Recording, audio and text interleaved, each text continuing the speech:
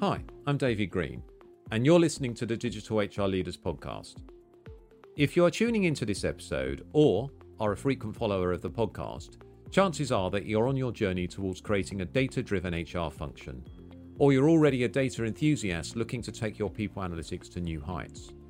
Regardless of where you are on this path, today's conversation is one that is going to transform the way you think about HR data. As today, I am joined by Paul Rubenstein, CHRO of Visier, the sponsor of this series of the Digital HR Leaders podcast. Paul's passion for data-driven HR and his visionary insights have made him a prominent figure in the HR community, inspiring professionals worldwide to embrace data as a powerful tool for shaping the future of their organizations. From the synergies between HR and CFOs in data utilization to overcoming the challenges faced by people analytics, today, Paul and I will discuss how organizations can unlock the true potential of HR data to drive strategic decision-making and create a data-driven culture. We'll explore the critical role of data in transforming HR from a reactive support function to a proactive strategic partner within organizations. We'll dive into the practical aspects of implementing data-driven strategies within HR, and we'll venture into the realm of how cutting-edge technologies such as generative AI can empower HR leaders to extract deeper insights and drive unprecedented value for their organizations.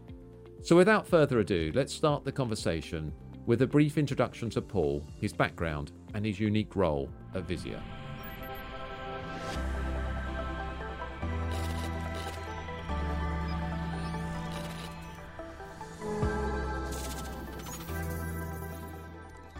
Today, I'm delighted to welcome Paul Rubenstein, CHRO at Visier, to the Digital HR Leaders podcast. It's an absolute pleasure to have you on the show. Can you share a little bit about your background and what your role at Visier entails?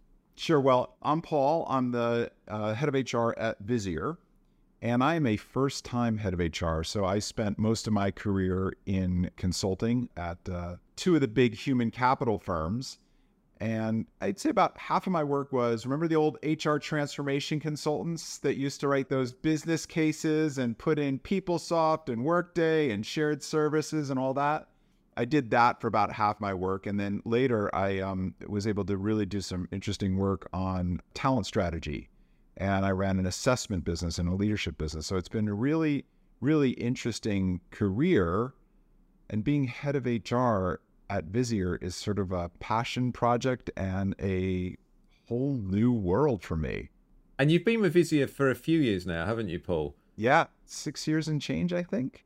And what an adventure. Like, it's one thing to evaluate technology and put in technology and help HR functions operate. It's another thing to A, run the function, and B, work within the technology that helps change the way we think about HR and human capital. It's just a completely different perspective. And I know, Paul, as part of your role at Visier, you spend a lot of time obviously meeting with customers, meeting with some of your peer CHROs in other organizations. And also know you've delivered a series of talks in the last couple of years on how to use HR data like a CFO.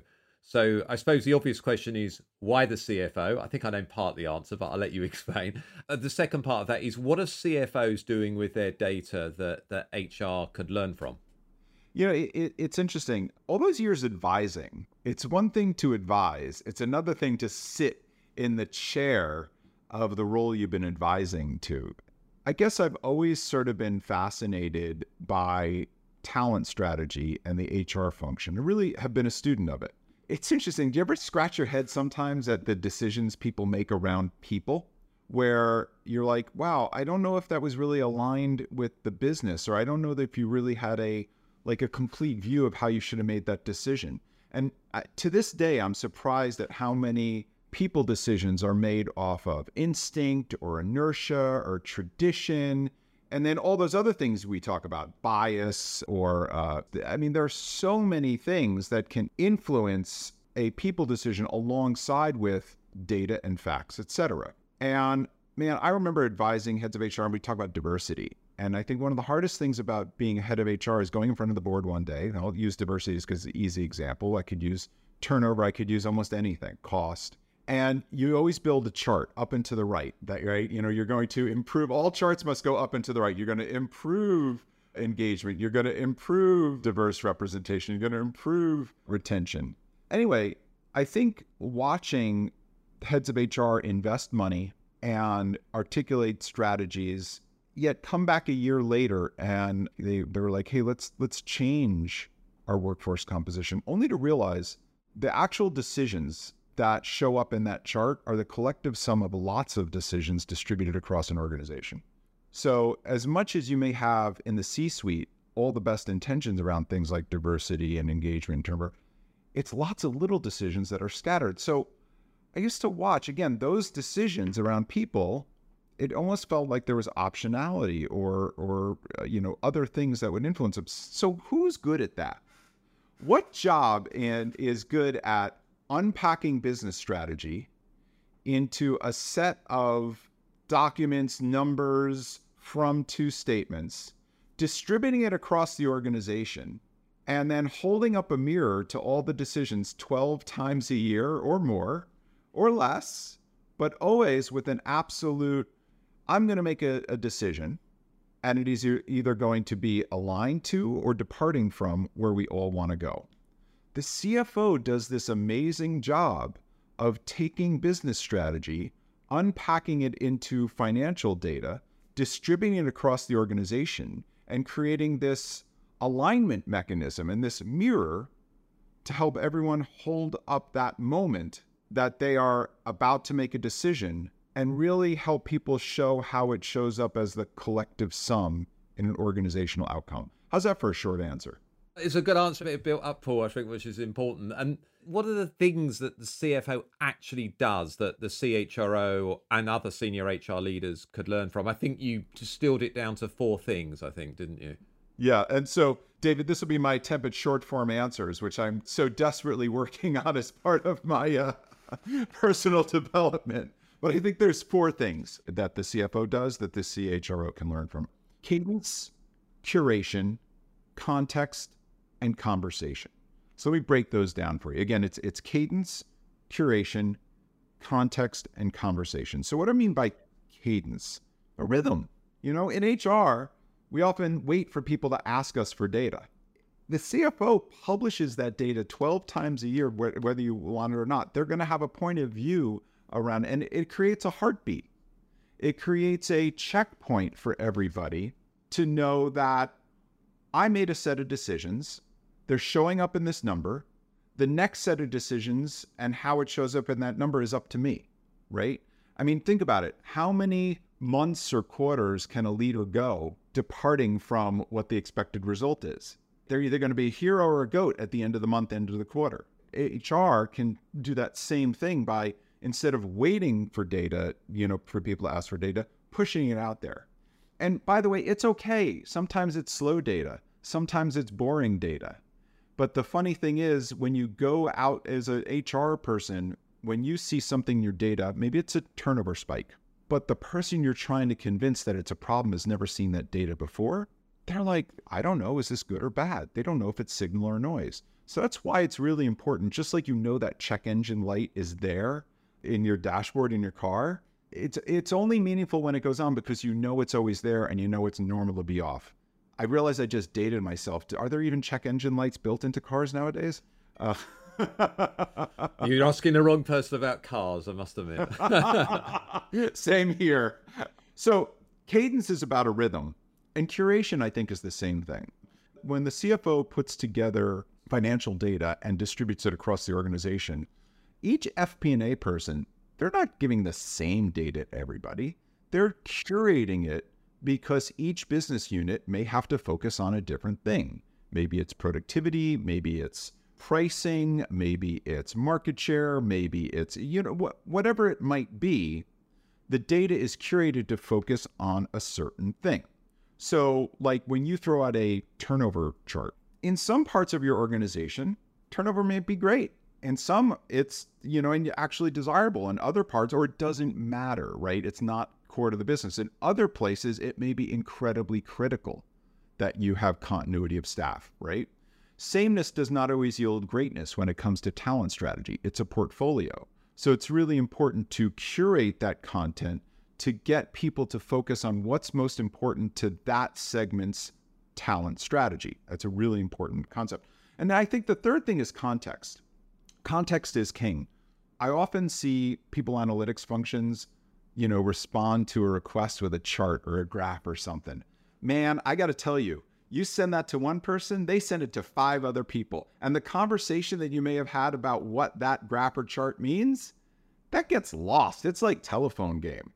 The CFO, when they write the management discussion and analysis, it isn't just a chart or graph or a number.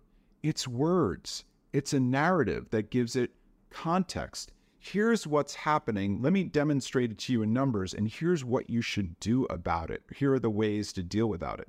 And that becomes a lasting method of scaling context and scaling the talent strategy beyond the direct person you've talked to, because paper and graphs and charts and emails, they move. And then the final thing is conversation, right? So cadence, curation, context, conversation. The CFO talks about numbers, like, let's start with the numbers, right? And there's something grounding about that. I mean, if you've ever seen like a head of HR staff meeting, right? It typically goes something like this. All the business partners from all the business units, they go first, right? Oh, what's happening in your group? What's happening in your group, right? Then, somebody from learning and development, tells everyone what book to read this month. And comp says, hey, there's, you're spending too much on these people, and HR ops, we had the following complaints, et cetera. And then you get to analytics and they're like, oh, we're seeing these trends. No, start with the numbers. If everybody has a set of numbers about their different units that's sort of consistent, it helps balance a conversation to say, not what is most urgent, not what's most recent, not what's top of mind, but as a rhythm, how are we progressing to a collective or individual set of goals? The second thing it does is it normalizes the use of data for the entire HR function. When the head of HR demonstrates those behaviors of being data literate, of stressing numbers, of having them in his or her head at all times, that sets the floor, right? That sets the floor for the data literacy and use in the function. Yeah, it's interesting you said that, Paul, because by the time this episode goes out, we will have published some research at Insight 222, and we've been looked into data literacy in HR and what are the key things that drive it. And actually, number one is the CHRO and the HR leadership team modeling that data-driven approach themselves, because then other HR professionals will buy into it. Now, obviously, there's other factors that you need, and I know we're going to talk about data literacy a bit later in our discussion, but it's interesting that you pinpointed that one as well. I wholeheartedly agree. We think about the jobs we want, and we also think about influence, and we're often sent to the people we sound like. So if you are a business leader as a HR leader, and you are trying to talk to the head of sales, I don't know that the language of leadership and engagement or social science always works. Balancing that with the language of data and numbers and profit and loss and growth and margin and quota attainment, that's where it starts to come together. I think very often, part of the challenge is HR has its own secret language, and you need a secret decoder ring in order for it to understand it, unless you grew up in the guild. People outside of HR don't use our language every day. And it's important to bridge that gap, not blame those people.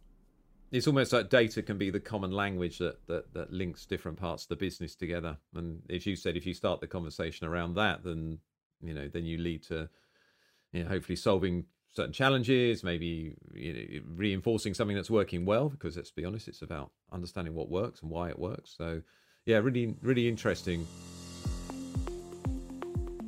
This podcast episode is brought to you by Visio, the people analytics platform for successful HR teams. Close the gap between your HR productivity and business performance. Unlock workforce answers and empower your managers with insights to lead. Easier, faster, on demand, and at scale. Learn more at visier.com. That's VISIER.com.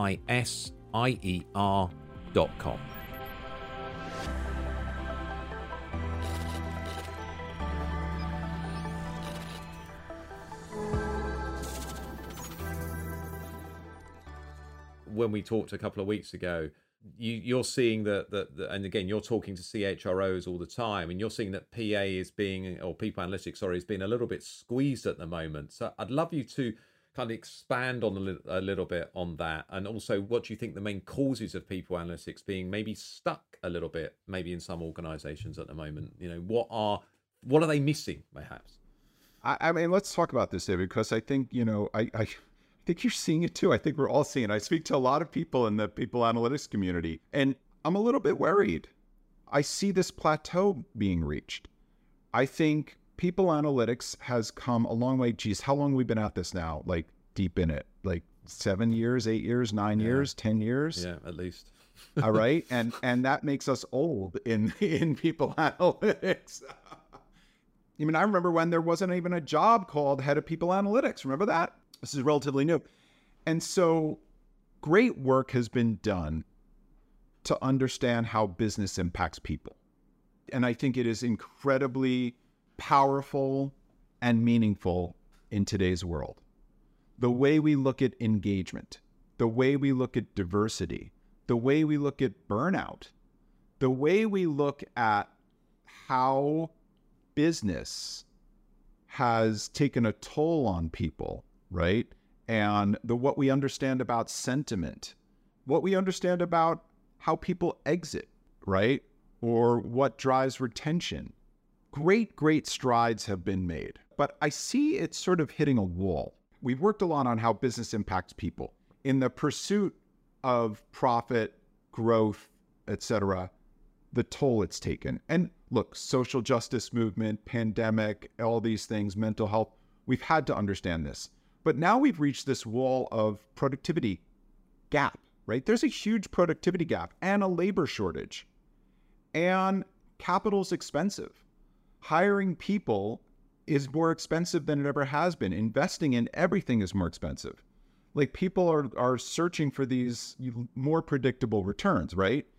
And human capability is the last indivisible element of corporate performance to truly be conquered, right? We've conquered finance, we've conquered supply chain.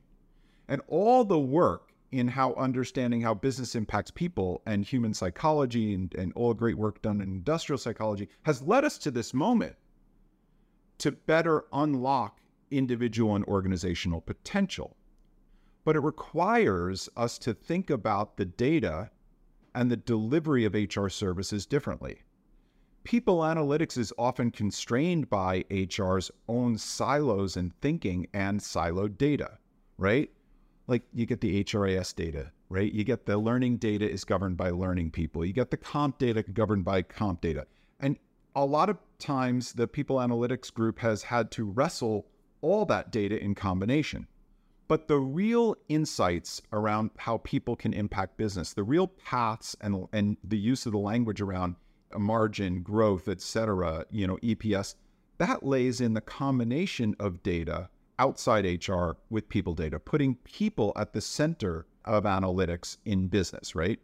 When you start to take HR data with finance data, which I think a lot of people do, you can really get to some interesting stuff. You can understand the relative contribution of pay versus retention. That's something simple. When you start to layer in the data around production, Salesforce, Jira, whatever has healthcare outcomes scores, there are all these different things that are of more interest to the business than HR. You then start to understand the relative impact of HR programs and investments on people on not just big number outcomes like, margin, but like sales at quota attainment, right? Or customer retention, right? You can draw the line backwards from how did I train someone? How did they spend their time? All the way to, did it have a business impact or did we even hire correctly? Gets even more interesting when we stop thinking about the systems of HR and start thinking of the systems of work. And we bring in network data so that we can hold a mirror up to how deep are our connections at a customer or within an organization. How did we spend our time? Who do we connect with? I feel like I'm going on, but I think you get my point. Getting beyond HR data is a means to an end. The end is a business outcome. And you can't understand how people impact business if you don't have as much business data in that discussion as you have people data. No, it really makes sense. At a high level, it's, what are the people factors that impact most on sales, revenue, profit, customer loyalty, all those types of things that we could come up with. Then thinking about, okay, so what are the outcomes we're actually trying to move here, business outcomes that we're trying to move? What data do we need? So that's people data clearly, but that's also different data coming from the business, whether it's from finance, whether it's from operations or somewhere else, or maybe data sources that we haven't traditionally tapped into. So that's network data that you mentioned there. I want to just dig in on this for a second, right? Because this requires us to love a problem that is outside of HR. And it's funny, at the DNA of HR, a lot of people invest for efficiency.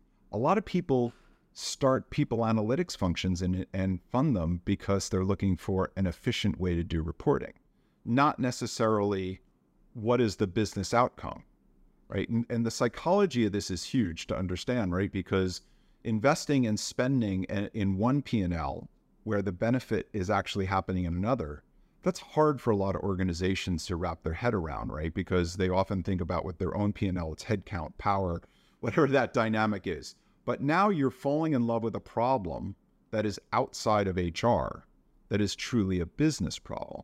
I want to tear through one example and just get real specific with the systems. Think about that sales example.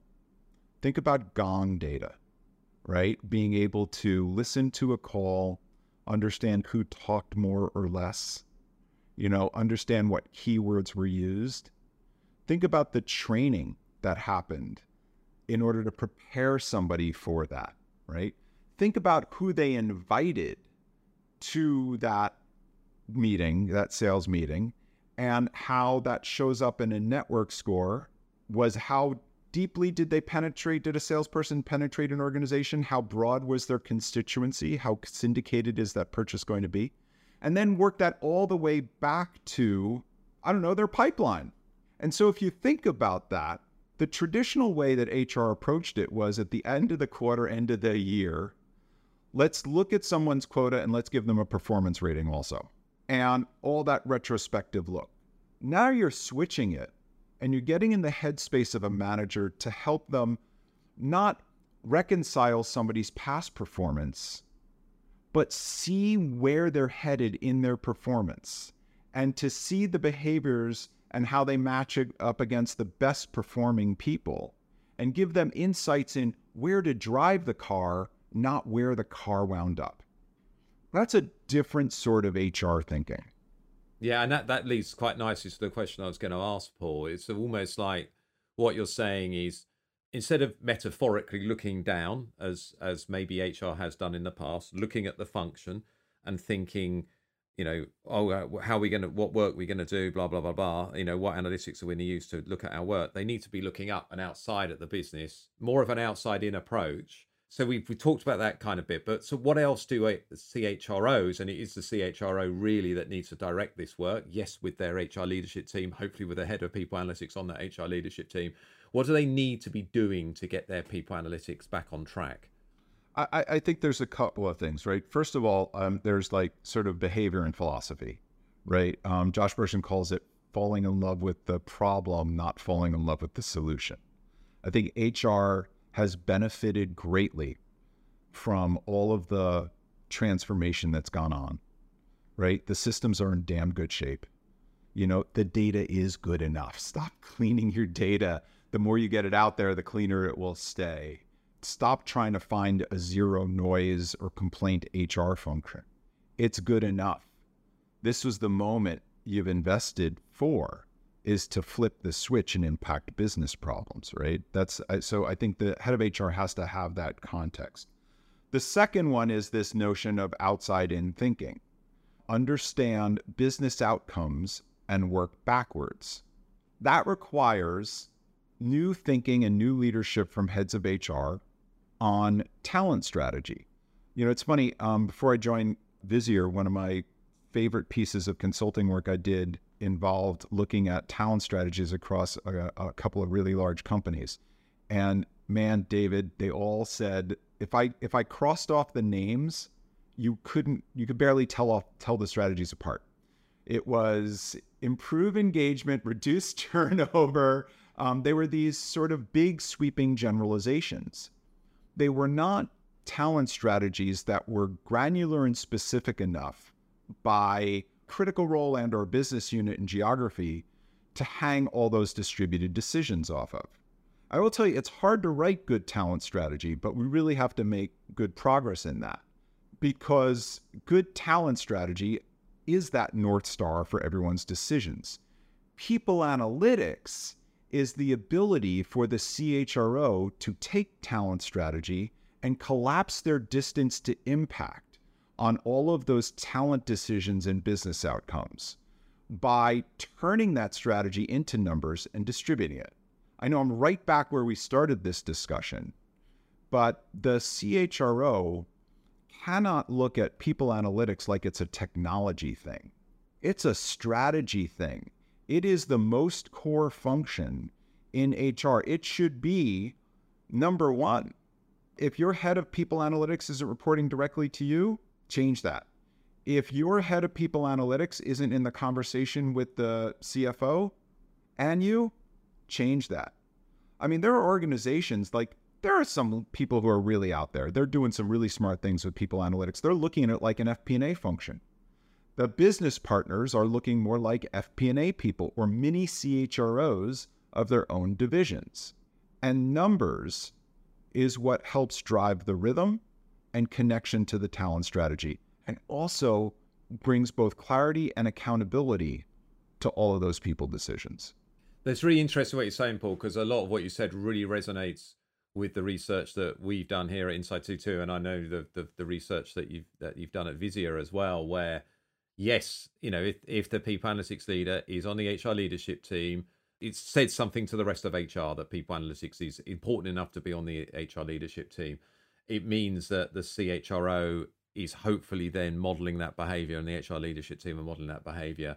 It means that the people analytics leader is probably getting more time with the CFO and their team, and the CEO even as well. And it's really interesting. We see that those companies that are doing what we've been talking about, tying people analytics work to business outcomes on a continuous basis, are those organizations where it's elevated. And I think, we get to a point where people analytics isn't a function, it's pervasive, right? It is just the way HR does business, the same way it brings in the principles of industrial psychology and basic, human behavior and comp theory and all those different, social sciences with data science, right? And it isn't like a special thing. Look, Vizia was created so that you didn't have to have teams of analysts that you went to understand data. The whole point is everybody should be able to use analytics, not some special team, in some guarded closet somewhere. This is really important. It also speaks to the challenges that HR has overcoming some traditions that have been stratified by the pursuit of efficiency.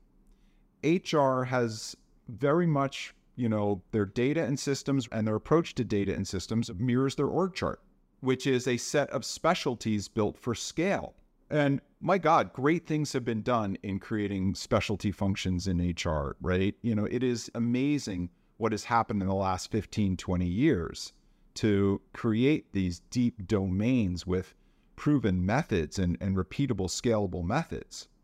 But the problems that HR needs to solve in human productivity are not a learning problem, a employee relations problem, a comp problem. They are not a singular problem. They are connected problems. And we see all the major consultancies, Burson, Deloitte, McKinsey, et cetera, talking about a next evolution in what the HR delivery model looks like. I've heard everything from systemic HR to connected HR to exponential HR. There's lots of terms. Even, Dave Ulrich, who helped us understand how, with the three-legged stool, to create these scales and efficiencies and globalize HR, talks about this same thing. It's a connected, problem-forward HR that transcends the boundaries in org charts and specialties. I don't know what the answer is, but I do know it requires new thinking, new leadership, and a set of data that transcends these internal borders of HR. Yeah, it's almost like data is a thing that links all those traditional silos together. And as you say, connects everything so you understand it at the level you need to understand it at. We hope you're enjoying this episode of the Digital HR Leaders podcast. If you are looking to continue your learning journey, head over to myhrfuture.com and take a look at the My HR Future Academy. It is a learning experience platform supporting HR professionals to become more data-driven, more business-focused, and more experience-led. By taking our short assessment, you will see how you stack up against the HR skills of the future. Then, our recommended learning journeys guide you every step of the way, helping you to close your skills gap, deepen your knowledge, and press play on your career.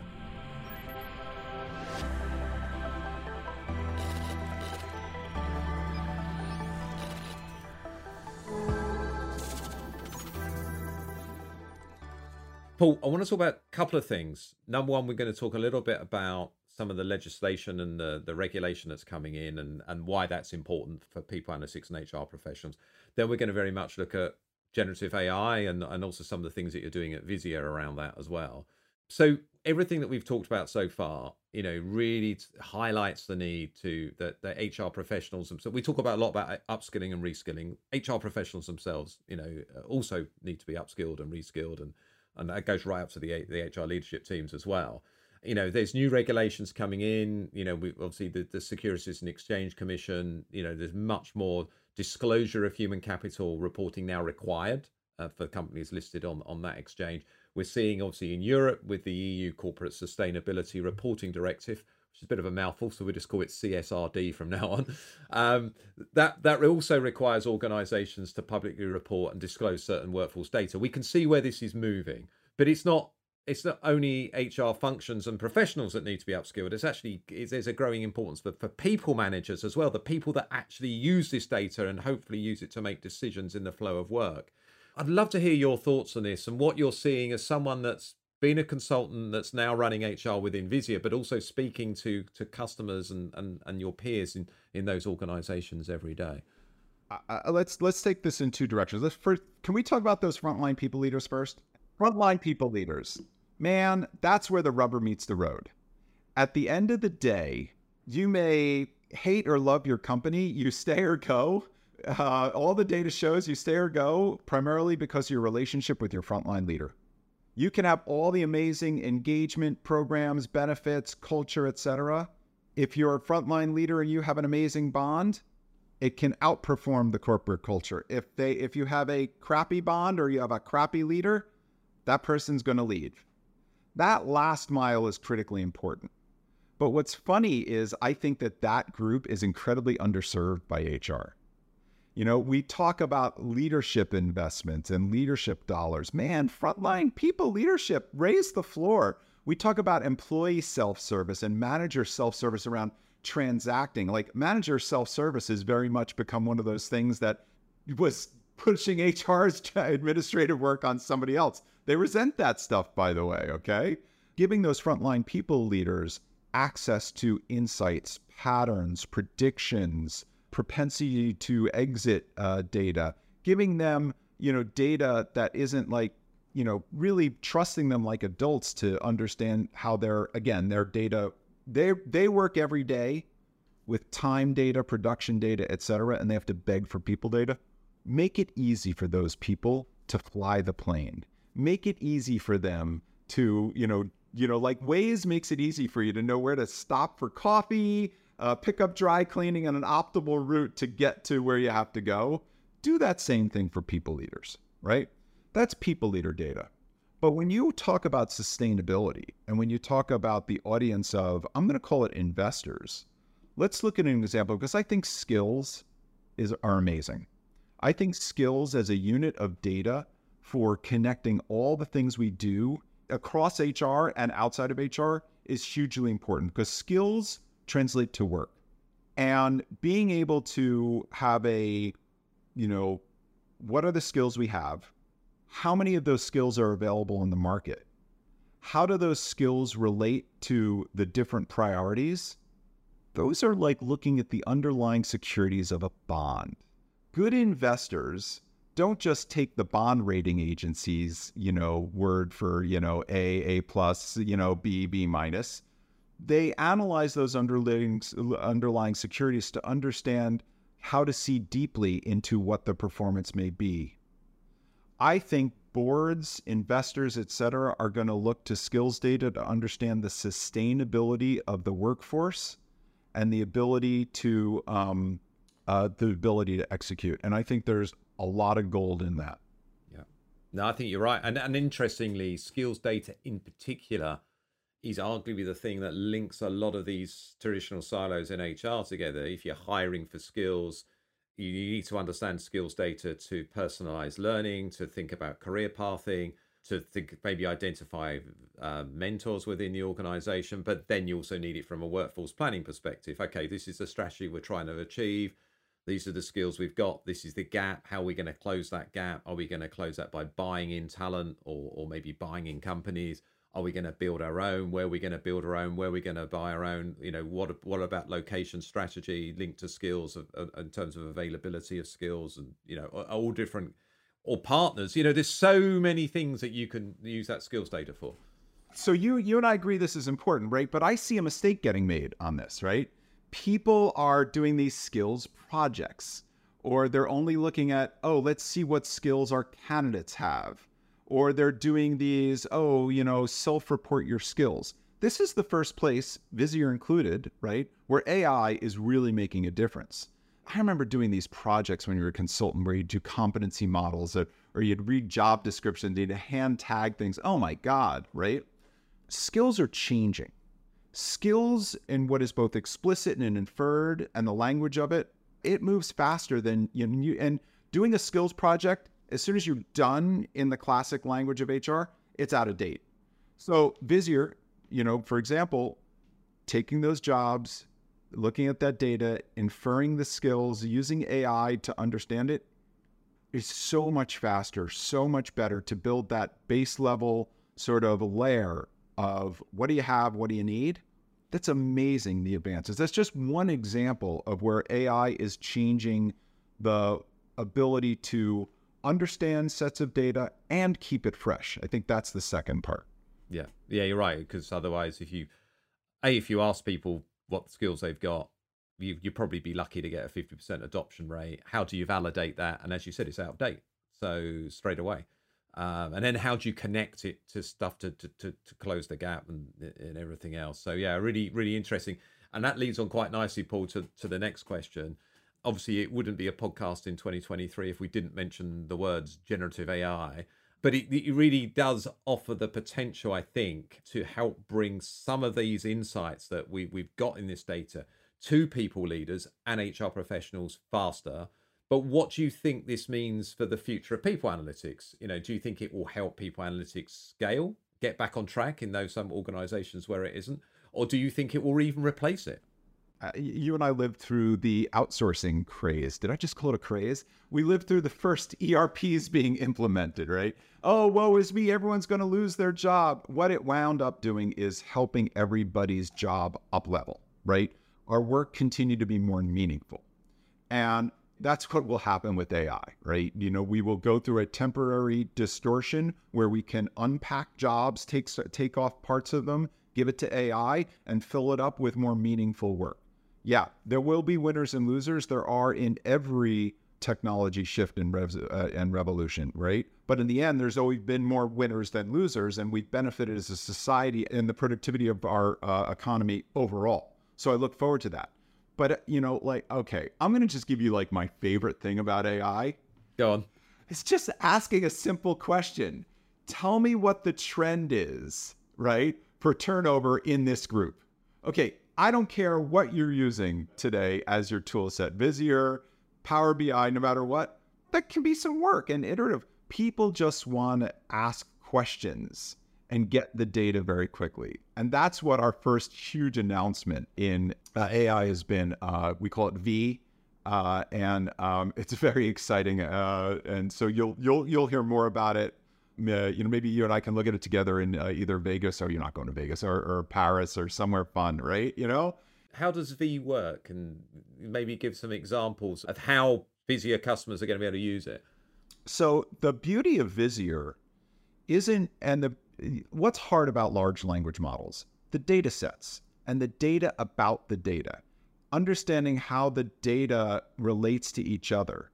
That's where the people who build proprietary deep data sets that are normalized across multiple clients and can really reach deep are going to get fast, insightful responses from generative AI.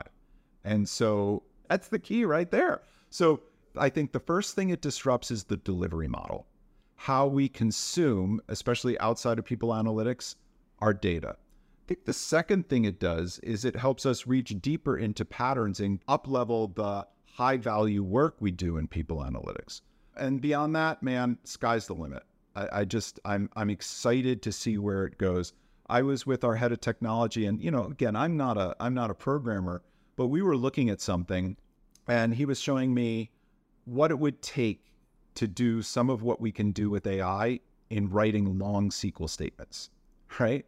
Like it was maddening to see how fast and accurate it gives responses that used to just take hours of and layers and logic problems and nesting of arguments. It's phenomenal. And I suppose if you're a people manager, you've got so many pressures on.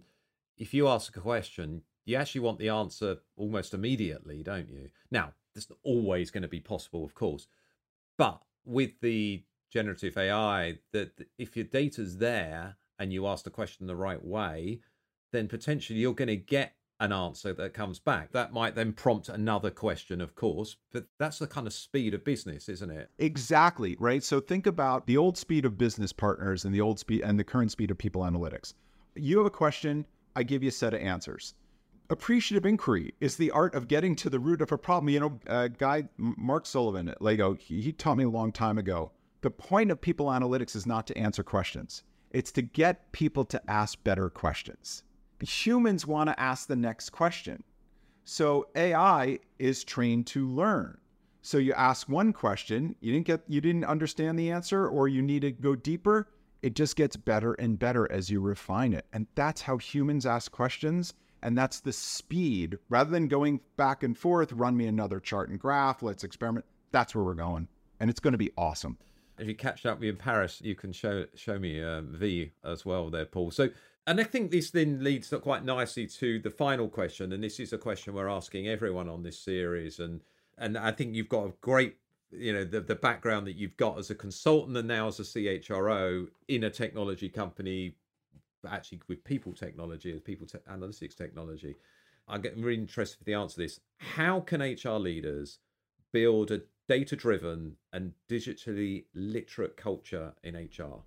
Curiosity, model the behaviors you want to see in others, be fearless. I am not a technologist. You can probably hear that from my answers around AI. And nor am I. So you have to be curious, and not just curious about data. You have to be curious about the moment when people see new information. Do they actually change their decision? Understanding that moment and how you harness it is what's going to create a great leader, regardless of whether they're in HR or not. And understanding that moment is noisy. We live in a noisy world, David. You know this, right? We're constantly pinged, tons and email, lots of data. Any leader who can harness that data with a narrative, connected to a North Star, bring it down to the moment of, am I going to make a choice? Make sure that data and insight is there at that moment of choice, or at least present of mind, especially when it comes to people decisions. In the next economy, the winners will understand their people, and they will understand their people, how they operate, how to motivate them, and how to use data to see better into those decisions. The losers will rely on instinct, inertia, and tradition, and they will hide their HR data behind the four walls of HR, and they will not connect it to anything else. Man, let's create more winners, because it isn't just good for the company, it's good for individuals. The truth we see through data unlocks both individual and organizational potential. And remember, companies only grow when people grow. The sum of corporate growth is the sum of individual growth. And I think we have to get back to those basics. No, I think you're right. And I think actually, if we really realize the full potential of this, actually, if we think about the organization, yes, it will help the organization grow, help people grow. But actually, we can, back to what you were saying right at the start about diversity, equity, and inclusion data, around burnout, well-being, all those sorts of things. We're actually improving society. We potentially can improve society as well. Absolutely. More meaningful work, more meaningful decisions, more truth about people. It will be fairer. It will be more just. Let's get to that world fast, man, because they need it. Thank you so much for being a guest on the Digital HR Leaders podcast. I always enjoy our conversations, always very thought-provoking. Can you let listeners know how they can find you on social media, if you do social media, and find out more about your work at Visier, and maybe find out more about V as well? Just go to www.visier.com, and you can learn more there. You can find me on LinkedIn, Paul Rubenstein 100. I am about to do a speaking tour for the rest of the year about outside-in thinking and how the CHRO unlocks the potential of talent in the new world. We'll cover talent strategy. We'll cover all those things. Yeah, David, just bring it on. We have a big tent and a big community. For anybody who's not part of People Analytics, David and I are blessed to be part of a really interesting, growing, and welcoming community. So if you're in People Analytics, listen to these podcasts. Swipe up and subscribe. And then if you're not, learn more. Paul, thank you very much, and looking forward to seeing you in Paris. Thank you for joining Paul and I on this episode of the Digital HR Leaders podcast. I hope you gained some valuable insights to take with you on your journey towards creating a data-driven HR function. If you did enjoy this episode, please don't forget to hit the subscribe button and leave us a 5-star rating on your preferred podcast streaming channels so that we can keep producing the show. For more from us at Insight 222, be sure to subscribe to the podcast, and you can sign up for our weekly newsletter by going to myhrfuture.com. Thanks once again for being part of the Digital HR Leaders podcast community. Until next time, take care, and let's continue exploring, learning, and transforming HR together.